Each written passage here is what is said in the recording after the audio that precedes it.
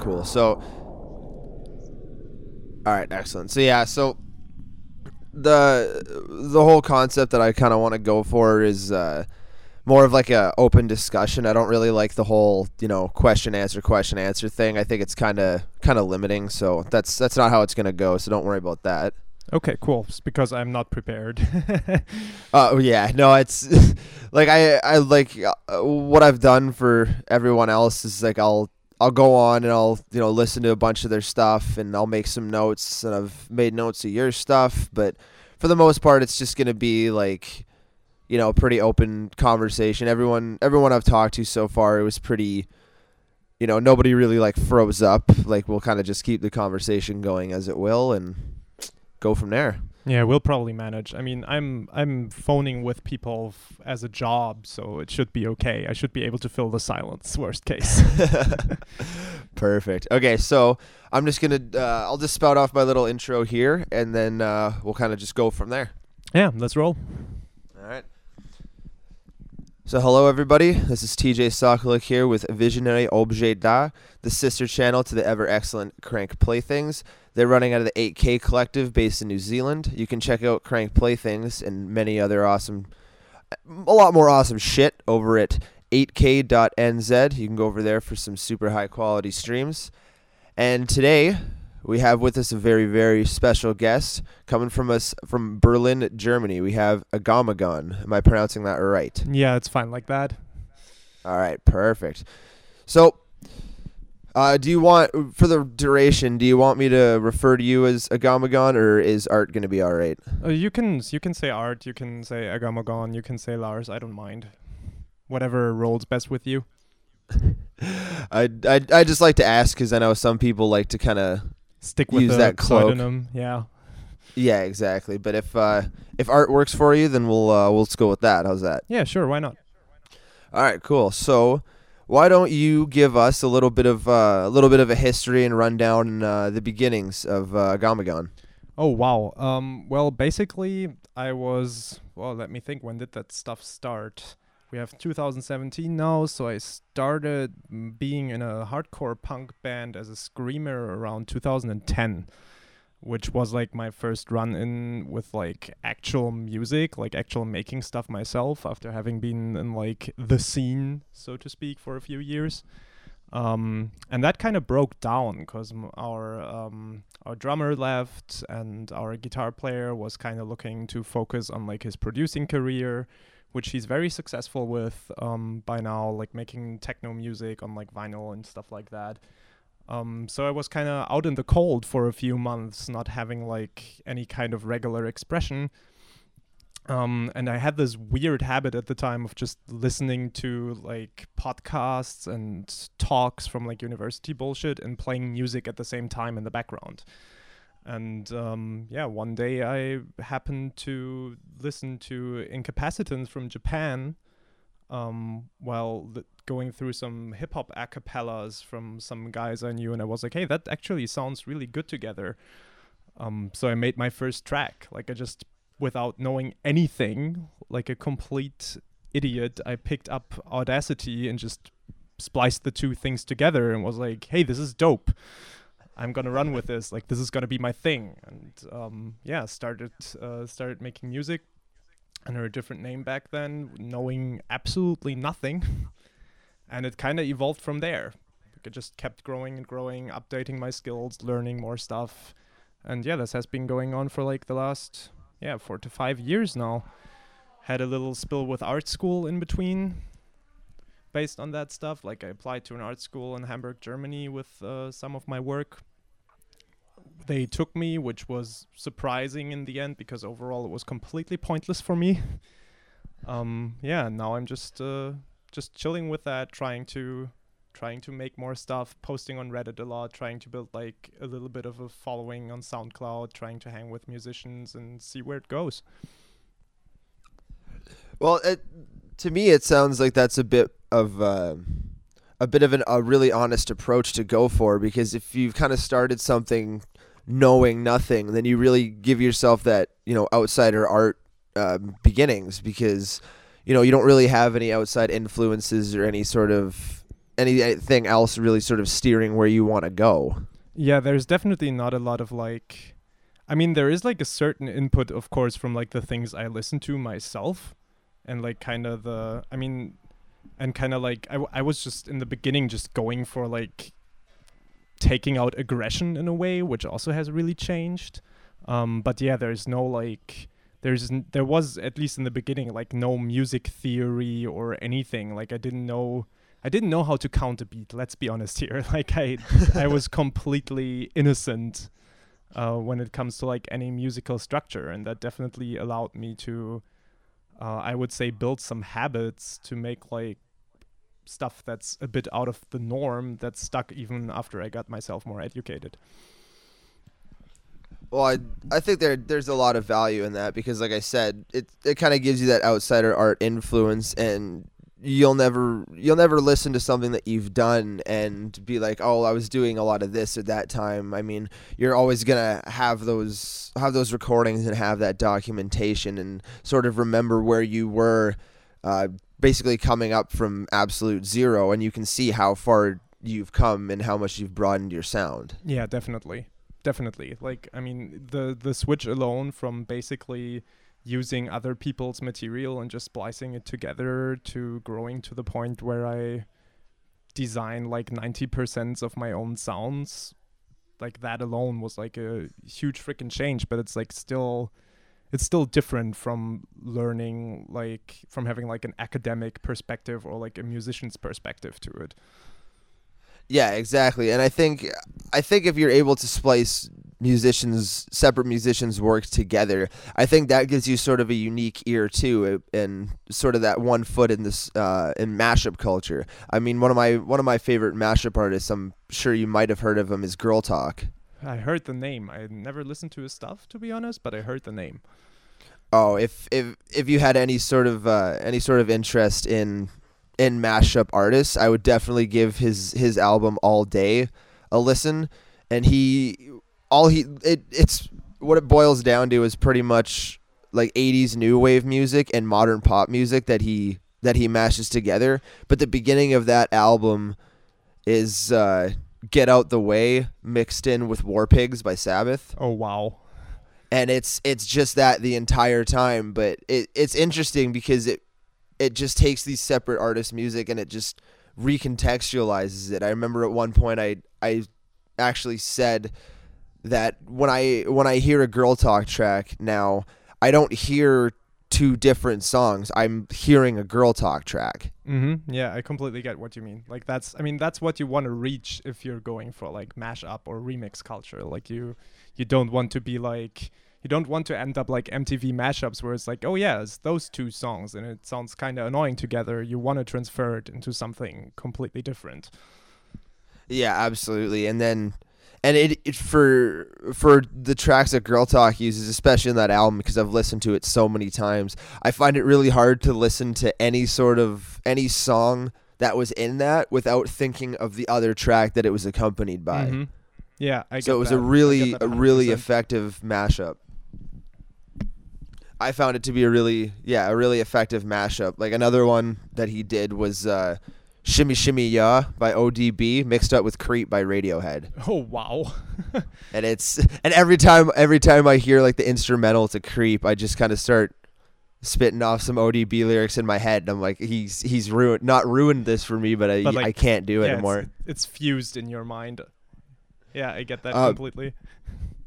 But I think the other thing that I noted while I was listening, and I think it does kind of relate to the approach that you were taking. So the few tracks that I listened to off of your SoundCloud, I got a really sort of I really got this sort of sense that it was it almost could be intended as more of a score for something. Mm-hmm. Like it felt like it could be like the score to, some sort of horror installation or something like that. Like it was really sort of ethereal to the point where it felt like it should be, like I said, scoring something. Is that something that you've been shooting for? Or is that a bit of Well, it's not directly like I'm not sitting down like imagining okay, this is like the kind of situation that I would like to make like a score or a soundtrack for. But I've definitely like I've drifted into that kind of direction more and more because I started trying to, well, not be more approachable. That's maybe the wrong word, but that's like the one positive thing I learned in art school is that if I want to, I mean, my goal has always been to make music that is a bit uncomfortable for people. And I would say that I used to have like a very blunt instrument approach to that. Like the things I used to make were all like very loud, very aggressive, very straightforward. I had a long phase where my tracks were like, I don't think I made anything less than 20 minutes long for like 2 years. Just going crazy with looping stuff and layering on more and more and more and more and more effects.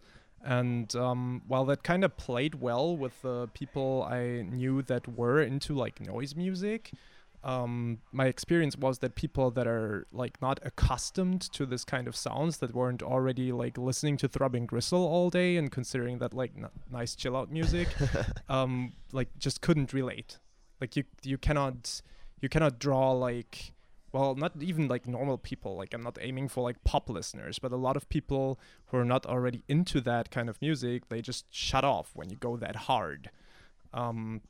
So I try to refine myself a bit more and be a bit more subtle and a bit more, well, atmospheric. And that definitely pushed my music into a direction where, yeah, I agree. It definitely became more and more akin to like a score or a soundtrack. A friend of mine recently said about my music that it reminds him of Hans Zimmer on Ketamine. And I was like, okay, That's a great comparison. that is something I can definitely run with. I like that, and I like going there, and I would love to be able to connect with some like visual artists and video artists in the future and actually do scores.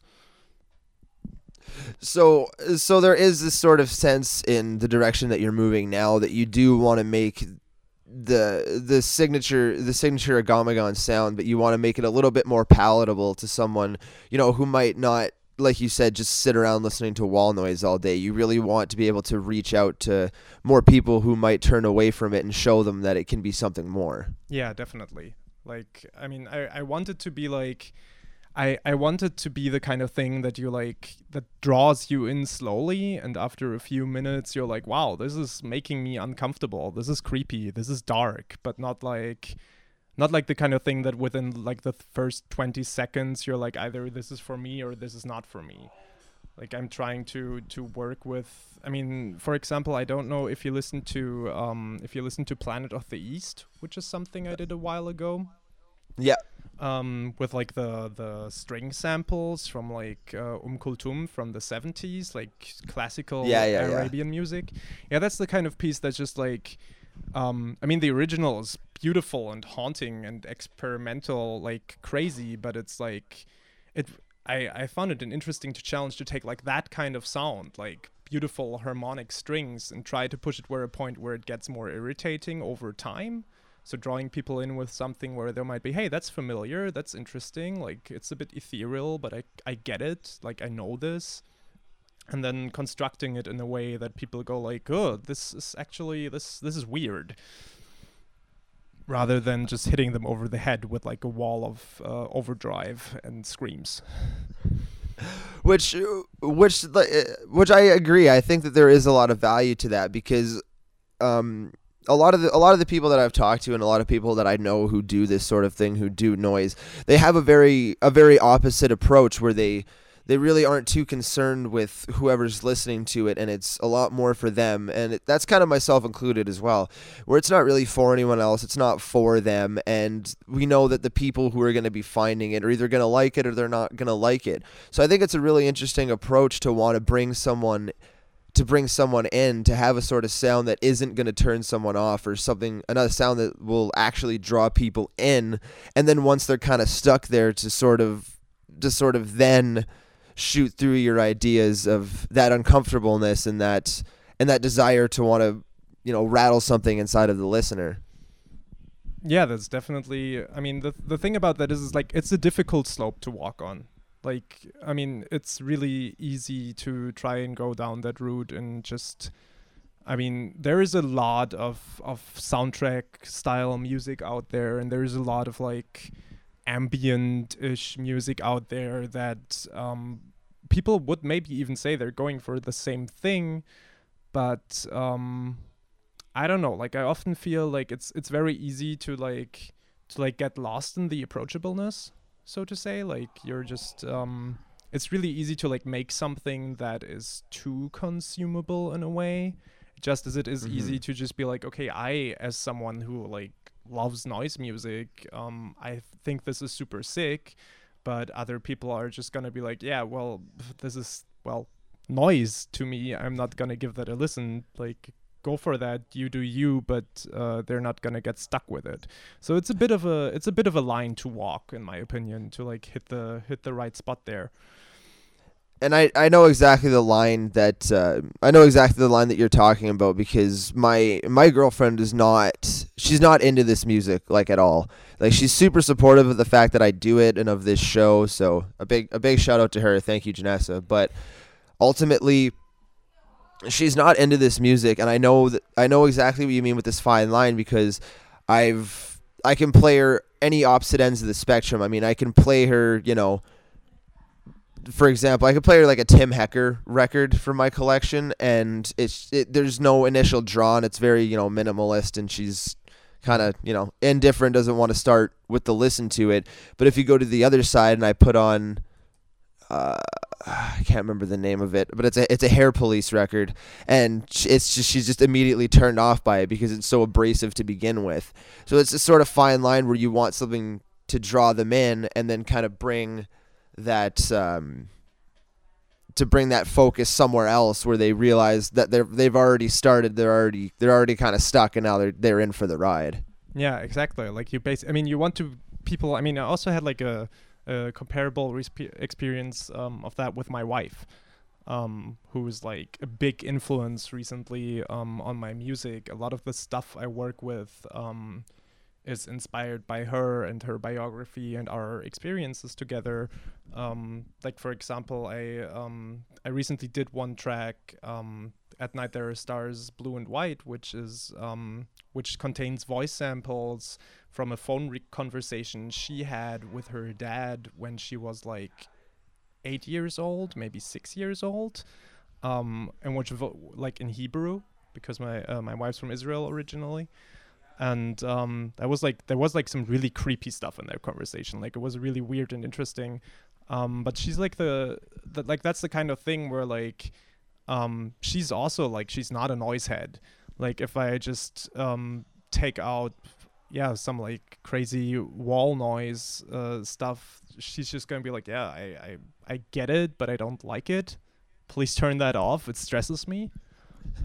Which I get to a certain degree. I mean, it is like you need to be into this kind of thing to like stand it, but finding like the records in my collection that like hit that line perfectly. Like there's some of the like middle Neubauten stuff, for example. Like I'm a huge Neubauten fan. I discovered them when I was like 14, and like that the transition of that band, for example, from like crazy early industrial hitting on metal objects and screaming to like a more like orchestral approach is like something that I can really relate to, because in the middle of it, like not the super late stuff that they play in like the big orchestra halls and it's just kind of harmless in a way, but like in the middle of their discography there are like these tracks that are just at the right point of like, it's beautiful, it's atmospheric, it's haunting, but it's melodic, it draws you in, but it still has these elements, it still has this instrumentation, and it still makes you feel well uncomfortable and tripped out, but after like 3 or 4 minutes. And so it's kind of like that outsider's perspective, in the sense of like someone who's not in the scene and not into this kind of music, that like really shaped my perspective and changed the way I write and compose. Without knowing it, they sort of hit that exact mark that you strive to hit. Yeah, exactly. So with what you said just a couple minutes ago, you said that you had that recording from the phone conversation that your wife had. So you said she was from Israel and that the entire conversation was in Hebrew. So do you understand any of the phone call? I understand like a few bits and pieces. Like I'm learning, but I'm far from being able to like hold a conversation. Like I can buy vegetables. That's like and give directions. That's about my level. But when we discovered these tapes, we listened to it together, and she translated it for me. So I do know the content of my material, and I have somewhere on this computer is like a huge file that contains the translations to every single sample with like numbers and time codes. And then there's a huge list of samples in like that are named in both languages, so I can kind of.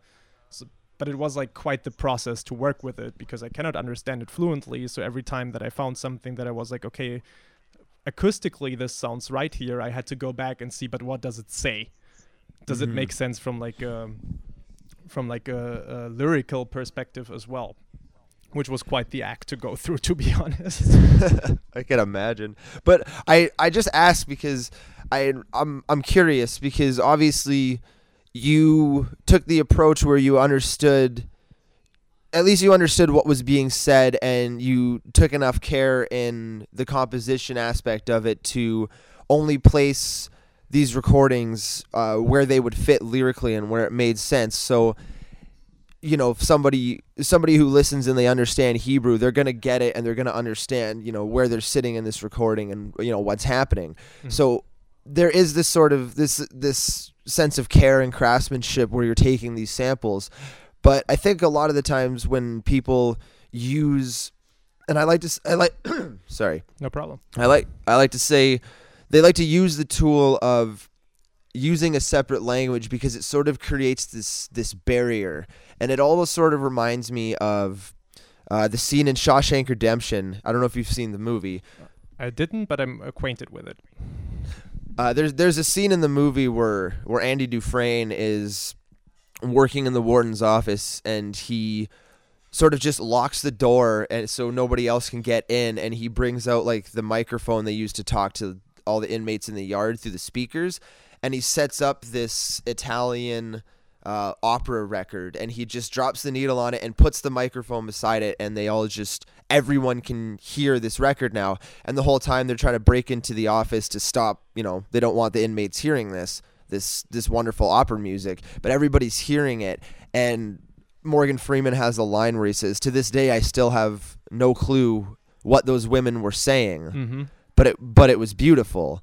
And to me, I think there is something to be said of that. I mean, you can't, even if you don't speak the language, even if there is a language barrier to what you're listening to, there still can be a lot of emotion and a lot of this sense that there is so much emotion and so much to be said of someone, even though there's this giant barrier between you, even though you're from two different worlds. Definitely. I mean, it is a bit of like, again, it comes down to walking the line, right? Like, it is very easy to like pick something that you do not understand and that might convey like a sense of exoticism to the listeners you're going for without like really caring or really knowing about the material. Like, I don't necessarily judge that in any way. I'm just saying, like, for me, it's very important to always work with things that I know what it's about, to always have some kind of context, and then going for a result which works without that context, but knowing for myself that like I know what's going on. I kind of had to deal with that from the very beginning because like I am German. I used a lot of like German language samples for a while. And when I started hanging out more like on Reddit and dealing more with SoundCloud and basically like pushing my music out of my own personal circle of friends, that immediately kind of became an issue. Like, is the track still good? Like, does it sound engaging and emotional and interesting enough if you don't understand the words? So I learned pretty early to like focus on that. But overall, sure. I mean, if the best things work on both sides of the equation. Like, you can have the smartest and most amazing and most engaging lyrics. If someone who doesn't understand the language doesn't feel the content, then I wouldn't be satisfied with that if it was my track. Let's put it that way. And that's fair to say. And I mean, I think there would always be this sort of sense of worry too, because, you know, if you put something out on a track and it was in a different language, and then, you know, you're like, oh, cool, like it's this really cool, like, I don't know, like Swedish recording thing, and it sounds really like weird and trippy, and then somebody who actually speaks Swedish listens to it and they're like, no, this is actually just a cut up track of somebody buying fish or something. Like, it's gonna make you look really hacky. So I mean, I think there is something to be said of having, you know, something that people aren't gonna quite understand, or you're sort of understanding that your audience maybe won't quite get it, but taking enough care and enough I blanked. Taking enough care to really know and understand what you're putting in there. So if it does happen that somebody comes across your recording and there's this big, you know, vocal section of purely French words, and then I listen to it and go, oh, okay, that's super cool. And then if I ever show it to anybody who doesn't speak French, I can explain what's happening, and they can sort of give them that context. But even without that translation, it would still convey a strong message. But you don't want your art to fall apart because somebody was able to basically call you out for just, you know, using it for aesthetic purpose. Yeah, exactly. Like, I mean, that's like, I think that's, that can be said for like any part of it. Like, I guess, I mean, it is similar to questions of like composition as well. Like, it's very possible and easy to write like beat patterns, for example, or harmonies or chord progressions that can be like, that you're like, okay, this sounds really cool, this is really interesting, and then you have someone who's like versed in music walking up to your stuff and is like, yeah, well, I totally hear where you stole that from, because like this is just Beethoven on a synthesizer. As I don't know, stupid example off the top of my head, nothing real based on it, but you know what I mean. Like, there's a certain trickiness to making, like, if you want to build mystery and if you want to have something that's engaging for all kinds of audiences, you're always gonna have to manage to find some kind of expression or language which works if the person who's listening to it understands it, but which also works if the person who listens to it is not fluent, so to say. Exactly. And I find that would be a little bit more true on the language side of things, but I mean, just because of the nature of noise music itself, and anybody being able to sort of listen and be like, oh, like this, you used this for this, or I could really hear this in this recording. I find when you deconstruct it in that way, it would never take away from the art itself. I mean, when I first started all this, and I started talking to James who runs Crank Playthings, when I started listening to his stuff, and my favorite album that he put out was Widdershins. Mm-hmm. And when I listened to it, I noted really heavily that it was very much based in being able to, or not being able to, but sampling real life sounds and distorting them. Field recordings. And using the field recordings and really going through in that way, and I was able to pick that up because the sounds were familiar, and I know how that works. But by being able to point that out and deconstructing it, to me it still didn't take anything away. Because sorry for interrupting you, but like then it's a good piece. Like, if it still holds up, if you get it, if you can deconstruct it, and it's still good, then props to James for being able to make something that holds up when you understand it.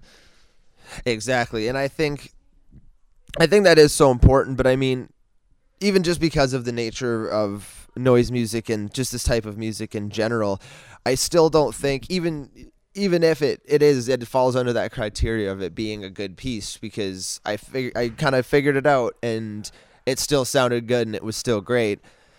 Even then, I mean, when you break it down and you're able, or even if you just explain, your noise recipe, so to speak, for somebody else, I don't really think it loses anything, because no matter what you're doing, it's always going to have something to say about it. I mean, I did a recording with an old duo of mine, Virgins, and it was a 2-track EP, and it was called the Depressions EP. And the entire first track was literally, we somehow got my USB interface to work for one day. It never worked before or after, but it worked for one day. And we had a mic that I borrowed from a friend of mine, and we literally just recorded us, saying things, singing things, yelling things into this microphone. And we had about, 12 different tracks between the two of us, and we just pushed them all down into one track and then just distorted the shit out of it.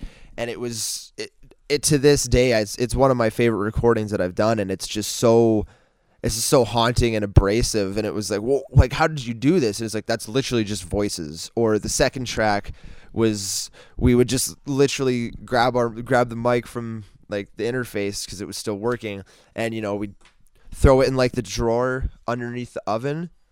Wow. Hit record, and then just like kick it. And then we'd do another track where we'd like put it like underneath a pot. Like the pot was kind of like a shell, and we'd hit that pot. And then we'd, do something else like that. We did a bunch of stuff like that. And then we just distorted the shit out of it.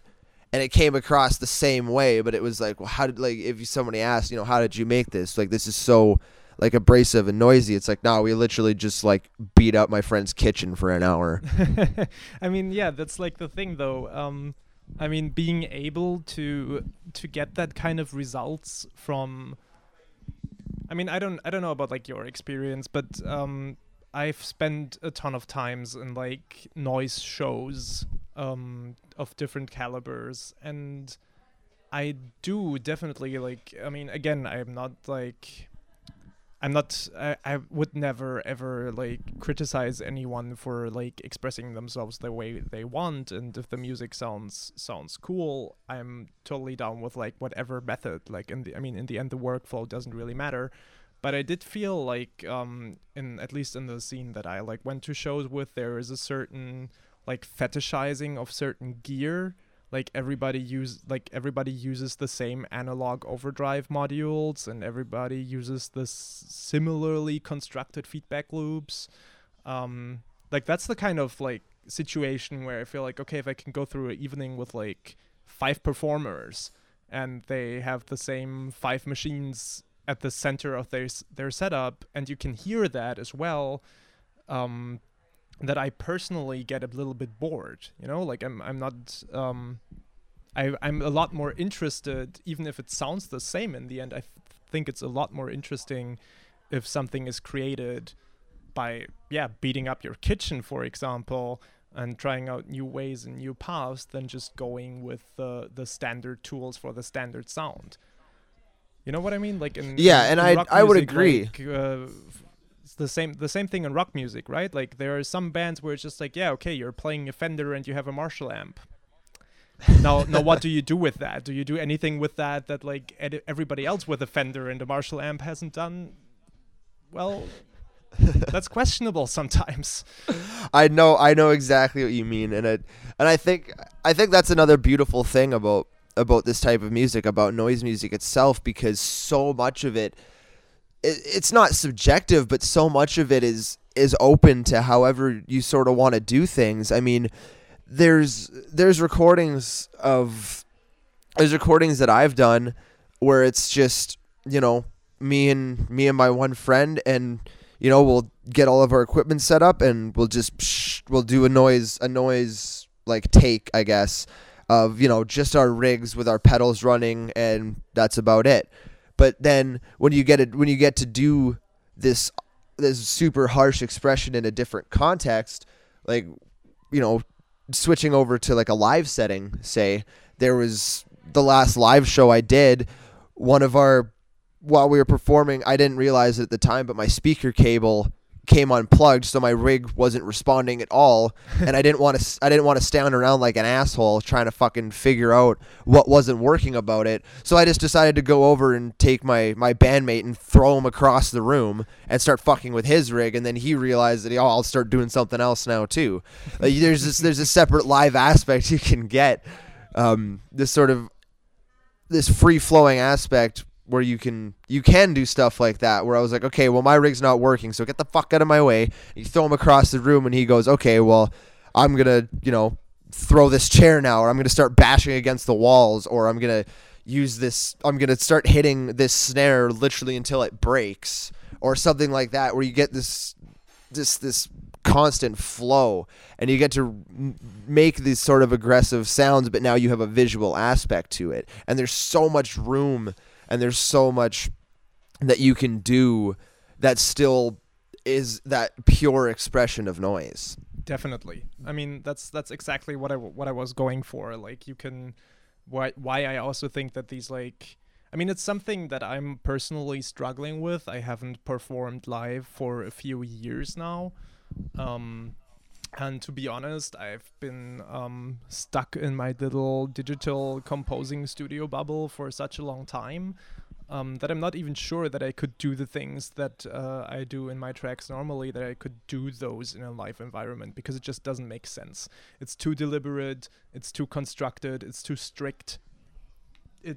I would have to find a completely different way of working if I would get the opportunity to go live again, because I just can't sit there. I mean, some people do, and I have a lot of respect for the craftsmanship behind that, but I'm not the kind of person that can just sit there and put everything to the exact timing they want in a live environment. Like, you need to have some kind of raw influence and fluidity and space for improvisation when you do that. So you need a complete, in my opinion, like for what I'm doing, I would need a completely different kind of setup, and I would make completely different music if I would play live versus what I'm composing in my little home studio environment.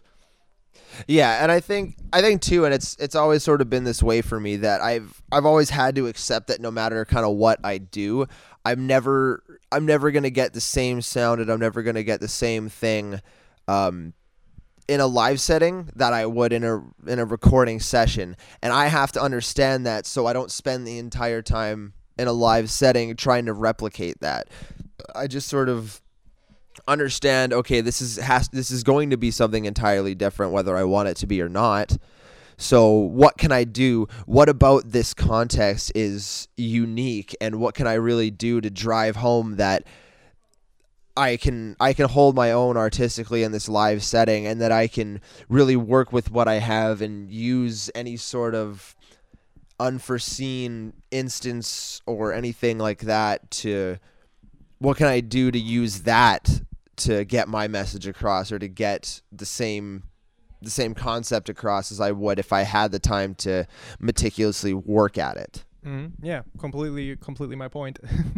I mean, but that's also the value of a live show, right? Like, I mean, I don't think, I mean, I personally wouldn't go to a live show to see things performed, whatever genre it is, whatever band or performer it is, to see things performed perfectly the way they sound on a record. Like, I want this kind of difference. I want to experience this kind of different context and this kind of different flexibility.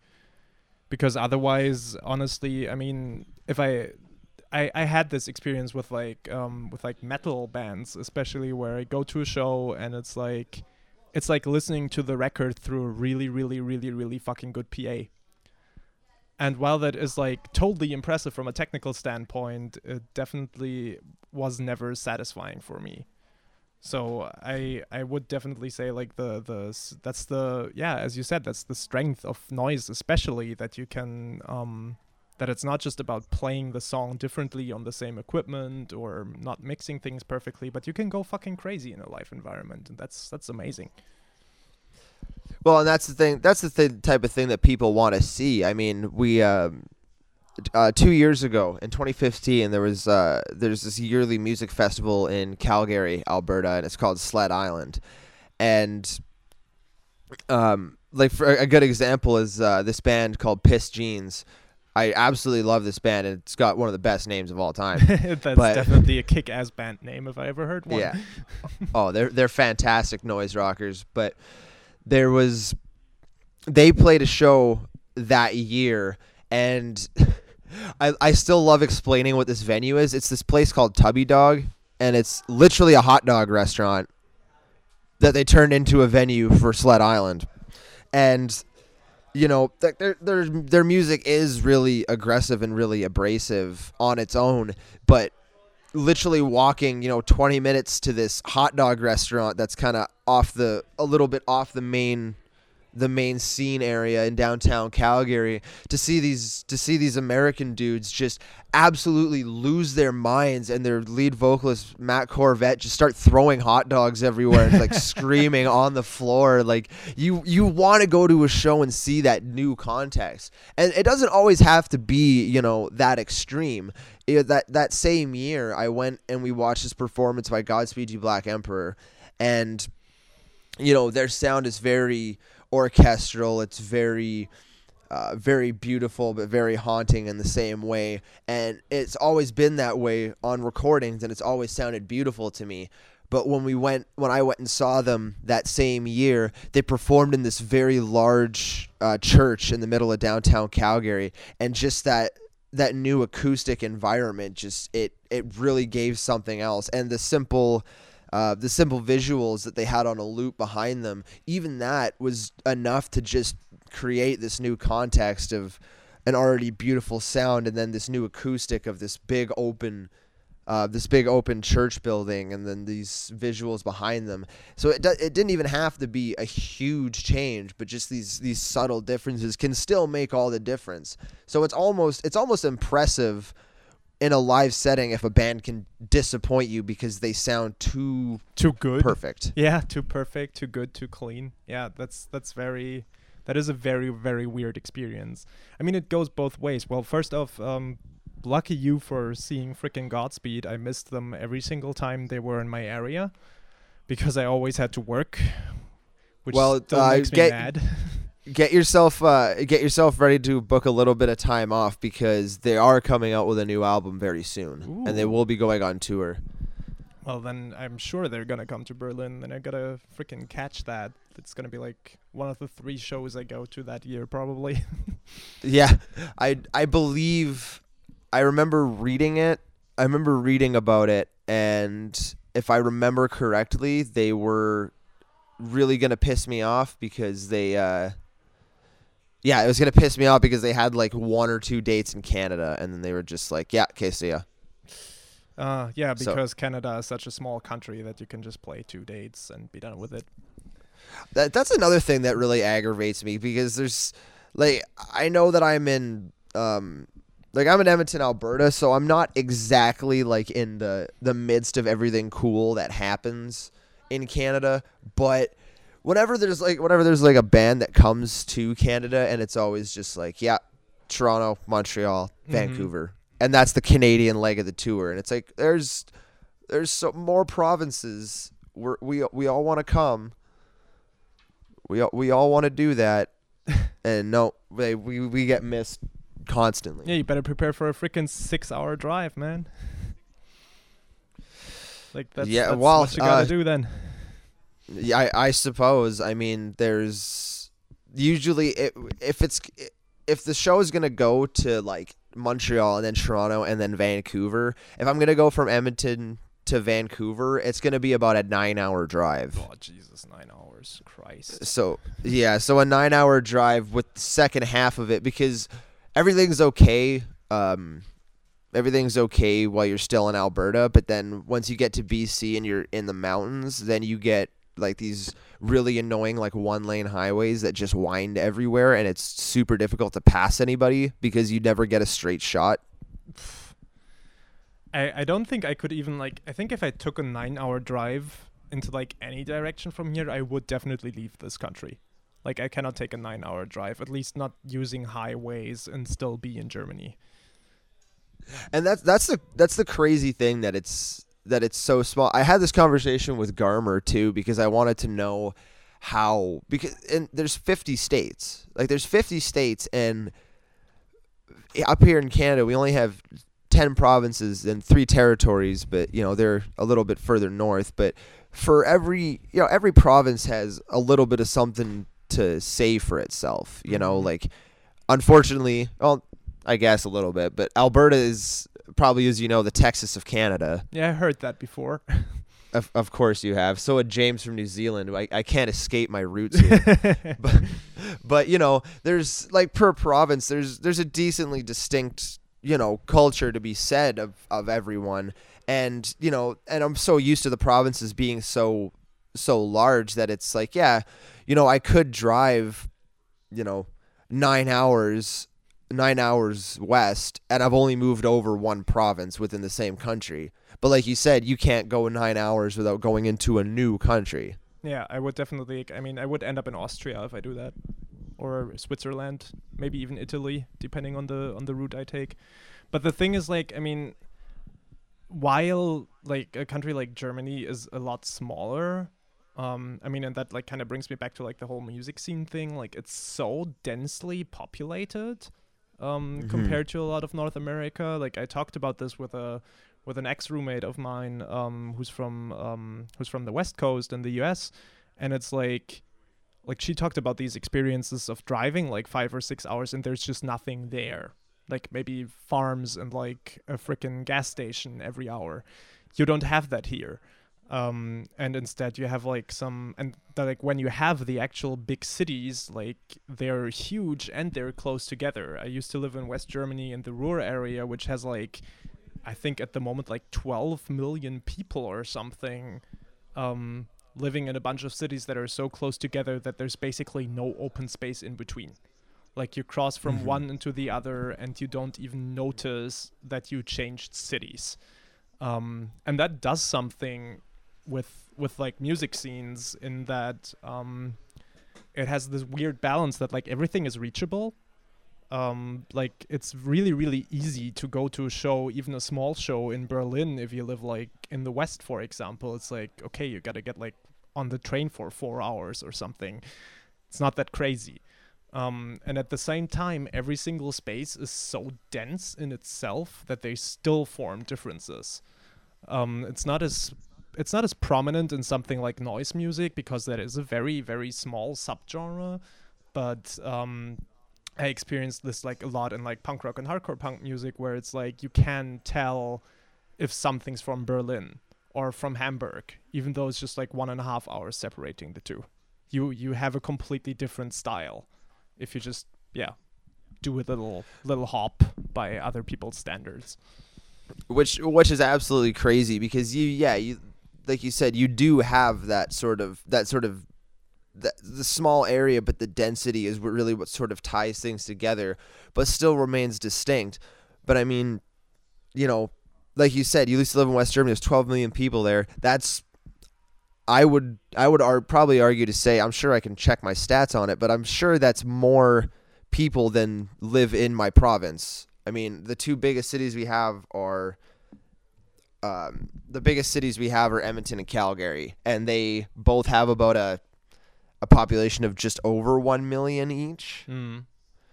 And it makes me like a lot of the times, like, because driving is bullshit, and everybody here sucks at driving, by the way. Anybody here from Edmonton that's listening to this right now, you guarantee are garbage at driving. But I'm going to stay out of that one. Yeah. They're all terrible drivers. I think at one point Edmonton was rated the second worst city in Canada to drive in. And the only reason it wasn't first and that Toronto was first is because jaywalking is legal in Toronto. That was the only reason they won. Wow. Well, they won.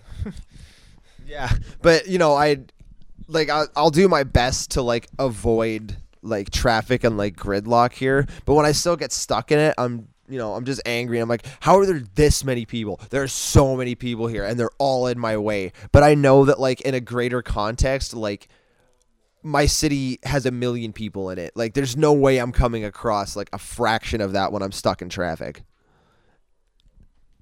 Yeah, I get that completely. Like it's a huge freaking.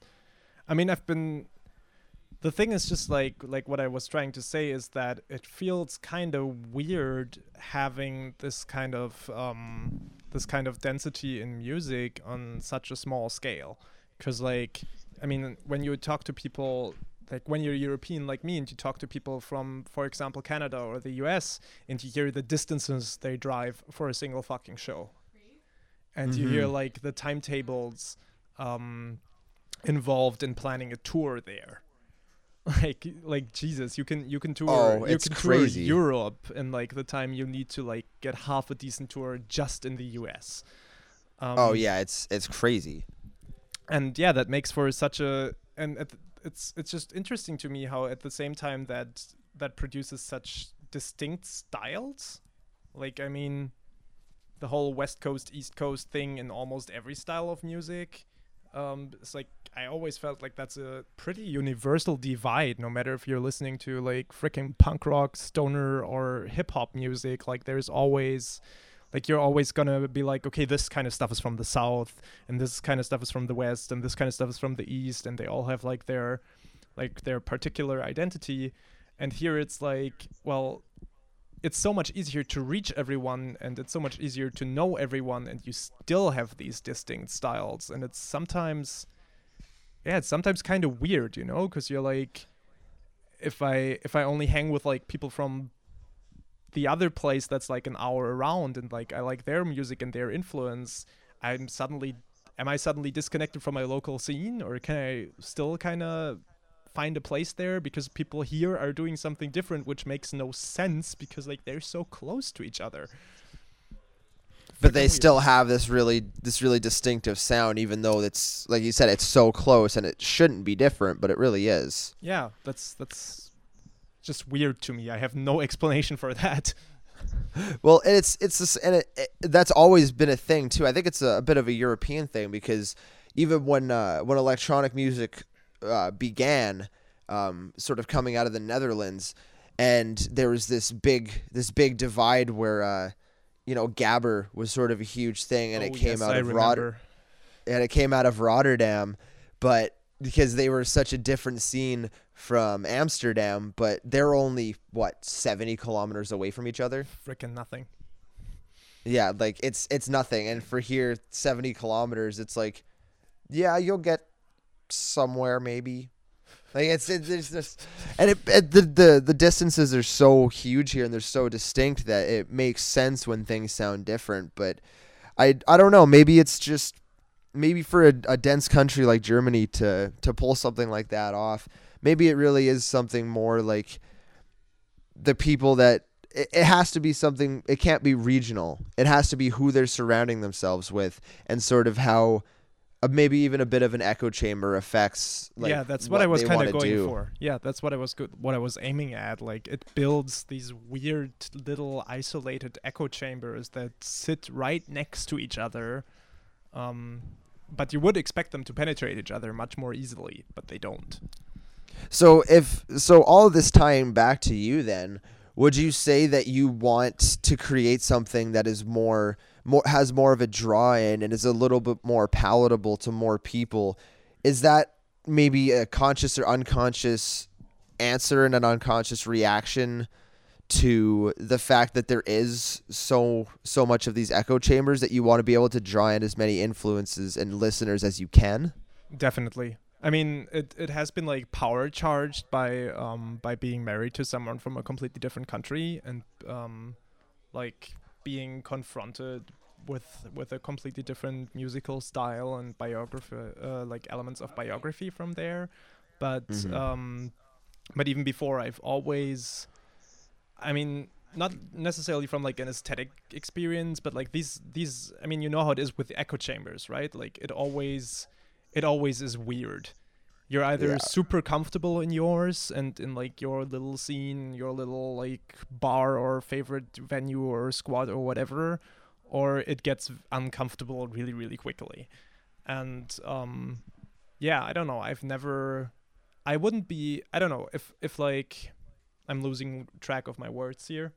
Like, I guess what I'm trying to say is I don't want to have like a Berlin sound. Just like I didn't want to have a Hamburg sound before, or a West German sound, or whatever. Like, I want to make something that I can I want to make You want the something that I can play Agamagon to- sound. Yeah, I want the Agamagon sound, and I want that to be something that can be enjoyed by pretty much, like, that will find people liking it pretty much anywhere. Which is why I was like really stoked when like James approached me, for example, because I was like, hey, there's like this guy from New Zealand who like is interested in what I'm doing, so it must have like some kind of universal quality and is not just like, yeah, another German musician doing like his German European city thing. Yeah, exactly. And I definitely think that you've nailed that mark, and you've really taken the absolute right approach, where you have something that is palatable in a way that draws you in and it gets you stuck, and then you realize that you're uncomfortable. It's almost like a trap, and you've done it in this, I don't want to say anonymous way, but this borderless way. And I really want to thank James for giving everyone the chance, to do that, to remove these sort of borders, that the literal borders that would have kept us, in the dark about somebody else's music, and brought it all together and shown that there is so much to be said. And that's kind of why I wanted to start doing this to begin with, because I thought that James had such a wide audience and such a diverse audience and diverse list of musicians that he was working with, where I feel like everyone wanted to come on and have something to say. Mm-hmm. Everyone would have something to say about what they're doing, because in a way, this is such an anonymous art form. Yeah, totally. I mean, that's something that I've been thinking about a lot as well. I mean, like, I do record my stuff under like this. I have under this pseudonym. I've been huge into the whole like not using my own face, not using my real name, using my own art to represent myself more or less, which is something that I'm refining currently.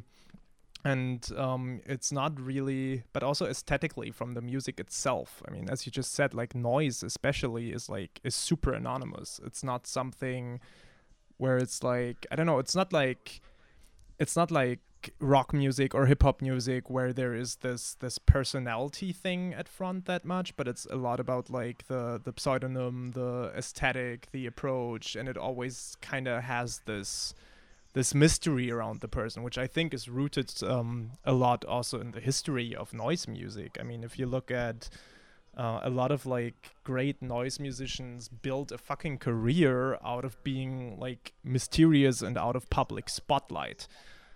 And I think it's great to have the opportunity to like talk about the things I do and listen to other people who do these kind of things, like talking about it as like actual people doing something, and not just being confronted with this shroud of mystery that seems to go with it a lot of times.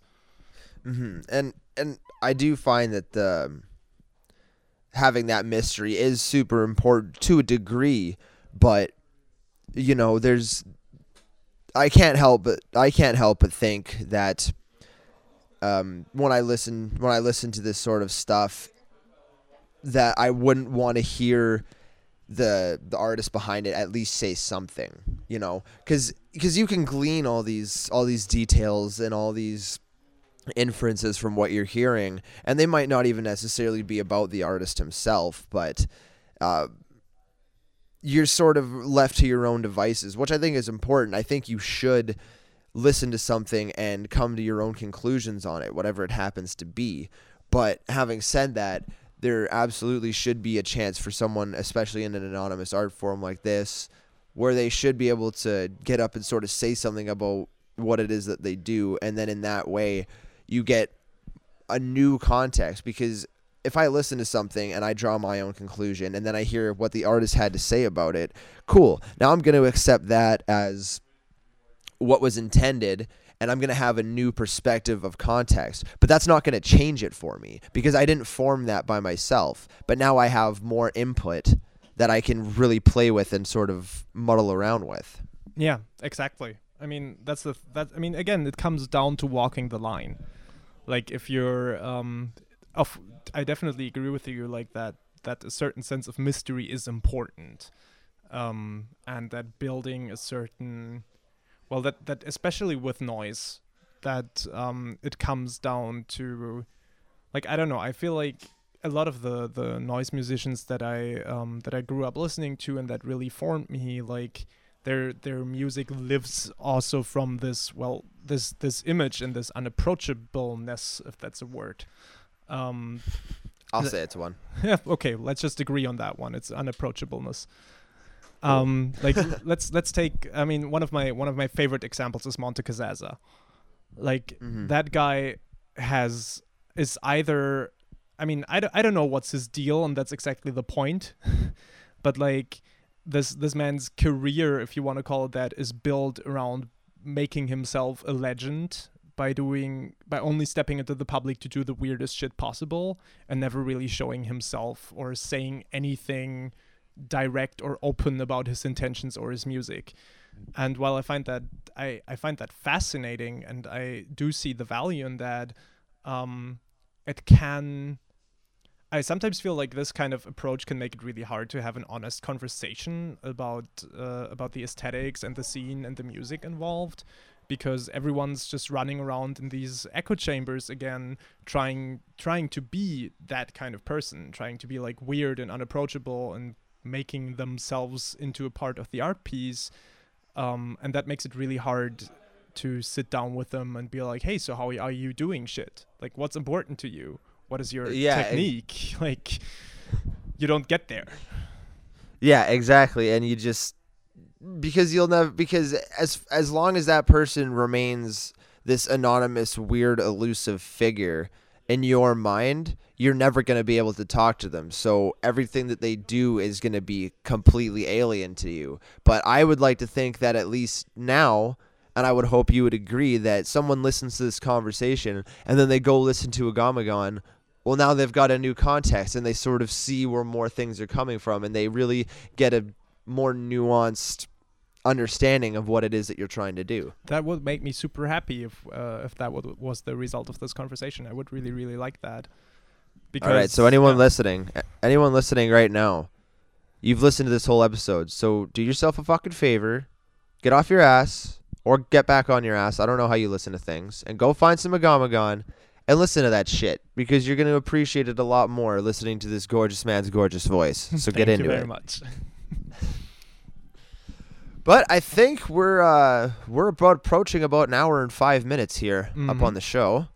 So I think, unless there is anything else that you would like to, just any sort of final sign-offs or anything you want to quickly say before we wrap it up here. Well, I would definitely like to do like a small little product placement bit here. All right. For like the near future, because as you might have seen on my SoundCloud profile as well, I didn't release anything for a few months now. And that is partly because things in real life have been pretty crazy with moving to a new city, finding a new job and getting used to that. But most of my energy actually creating music has went into working on a recording that is hopefully gonna released very soon. Is gonna be released. Thank you. Language is hard. Very soon on a small digital split with a good friend of mine who makes music under the name Red Red Red. He's part of a small German techno label called Sonic Moiré. And we went and took some crazy animal sounds and warped them both in our own unique ways, and that's gonna come out soon. We're gonna have a nice little split release, and if that does well and gets a lot of listens, there might even be like a little tape EP release in the works. So even if you look at like my stuff and be like, oh, this guy hasn't done anything in like months, there is more coming. Follow that shit. All right, everyone. Again, you heard it first. Agamagon. He's got new stuff on the way, so smarten the fuck up, wait patiently, and listen to that shit. All right. And also, before I sign off here, just before I forget, because I did try doing a quick little search here, it looks like Godspeed will actually be in Berlin.